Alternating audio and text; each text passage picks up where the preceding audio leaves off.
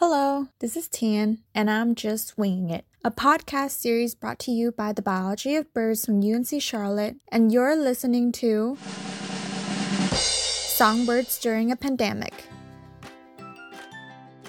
Today, I want to talk about songbirds, specifically urban songbirds. Songbirds have long since adapted to the noise pollution level in cities all around the world. They are forced to sing louder in order to attract a mate, which is directly linked to their biological fitness, their ability to survive and reproduce. So, the louder they sing, the more likely for them to have babies, right? Wait, what do I mean by that? And what does this have anything to do with the pandemic? Let's talk.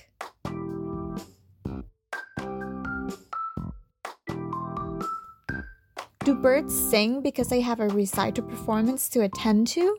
Not exactly. Some birds sing for many reasons.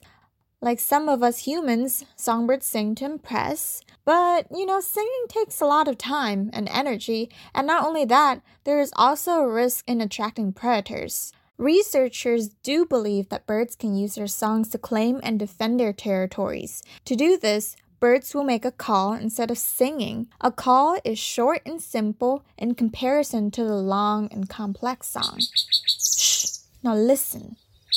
This is a song. And this is an example of a call.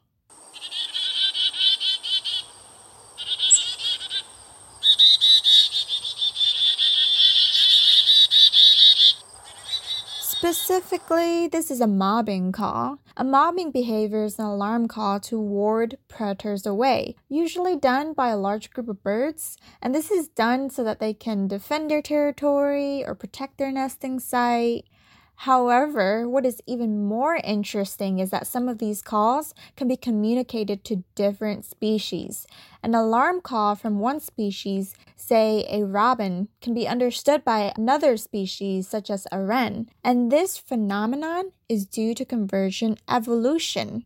What do I mean by convergent evolution? What I mean is that different species can evolve to have similar traits to each other due to certain selective pressures in the environment. Even though birds from the same species usually have songs that communicate only to each other, the presence of a predator, for example, is a pressure from the environment, and it can cause other species to heed the warning call as well. This creates a mutual understanding saying that, hey, even though we're different species, but we have a mutual predator, so let's work together and tell the predator to go away. In our next topic, I want to talk about how these songs and calls can affect the urban songbirds.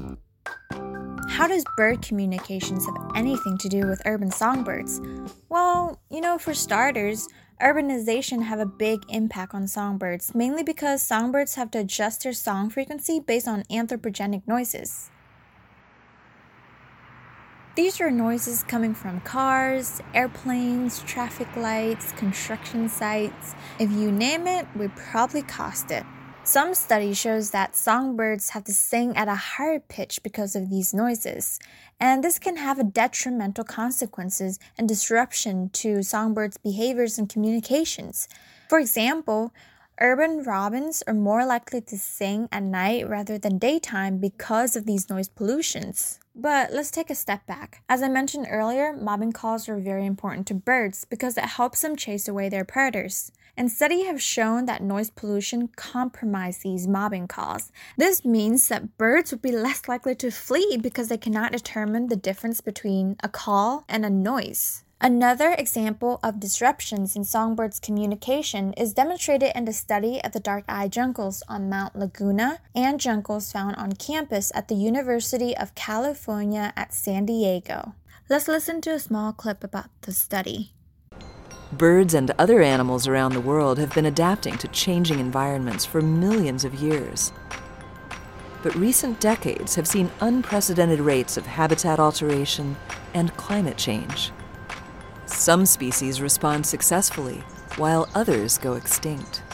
Seeing these juncos show up and adapt in such a short time span has allowed scientists a unique opportunity to study what biological traits have changed to make this transition possible.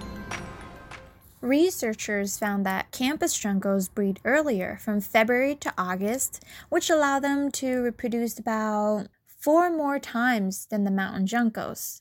Other affected behaviors are apparent in campus male juncos, including an effort in parental care, a decrease in behavior and physical traits of aggression. Now let's listen to another clip. Even the way that campus juncos communicate with one another is altered.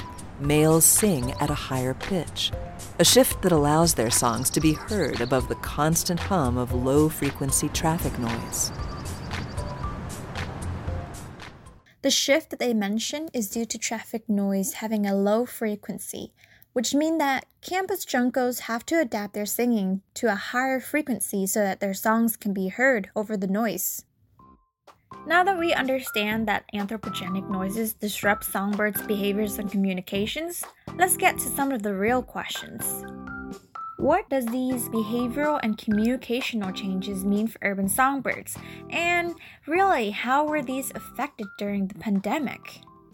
Despite the positive changes of behavior as I mentioned earlier in the dark-eyed juncos, having increased parental care and a decrease in physical aggression, noise pollution may have a more negative effect on other species, especially in decreasing the quality of songs. This affects the way songbirds communicate to their mates and rivals, and just as the mobbing calls were compromised, there seems to be a lack of responses even when the frequency of the noise pollution do not match the frequency of the mobbing call. Therefore, it is not just this type of communication that are affected. Songbirds might not even able to properly reach out to their mate with their songs or even hear their baby's hunger calls.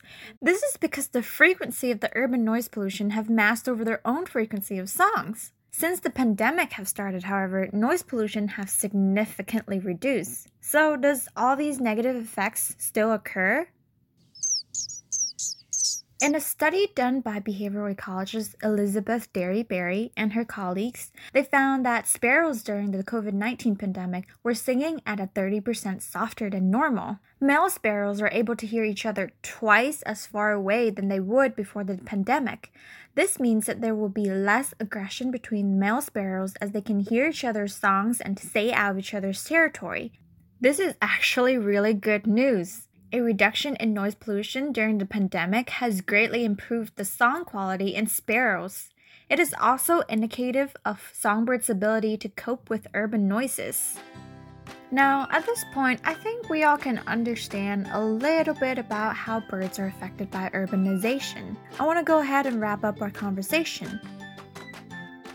The temporary shift in song frequency during the pandemic shows us just how important bird conservation really is. We really need to be looking into factors like noise pollution in order to stop the decline in songbirds' population, especially those living in the urban areas. Urban bird communities will eventually homogenize, meaning that over time, only birds who are tolerant of those urban noises can live there, and those who fail to sing at a higher pitch will live somewhere else more remote. This would decrease the bird diversity found in these cities and potentially decrease the diversity in the long run. By understanding these problems and thinking of ways to remedy the situation, we could possibly bring in more birds to the urban areas and increase bird diversity. One of these solutions is to continue to support bird conservation areas. And maybe sometime in the near future, who knows, we can have technologies available to us by reducing urban noises through muffling or silencing. So the next time you're out in the park, lockdown or not, take a moment to really listen to the birds sing.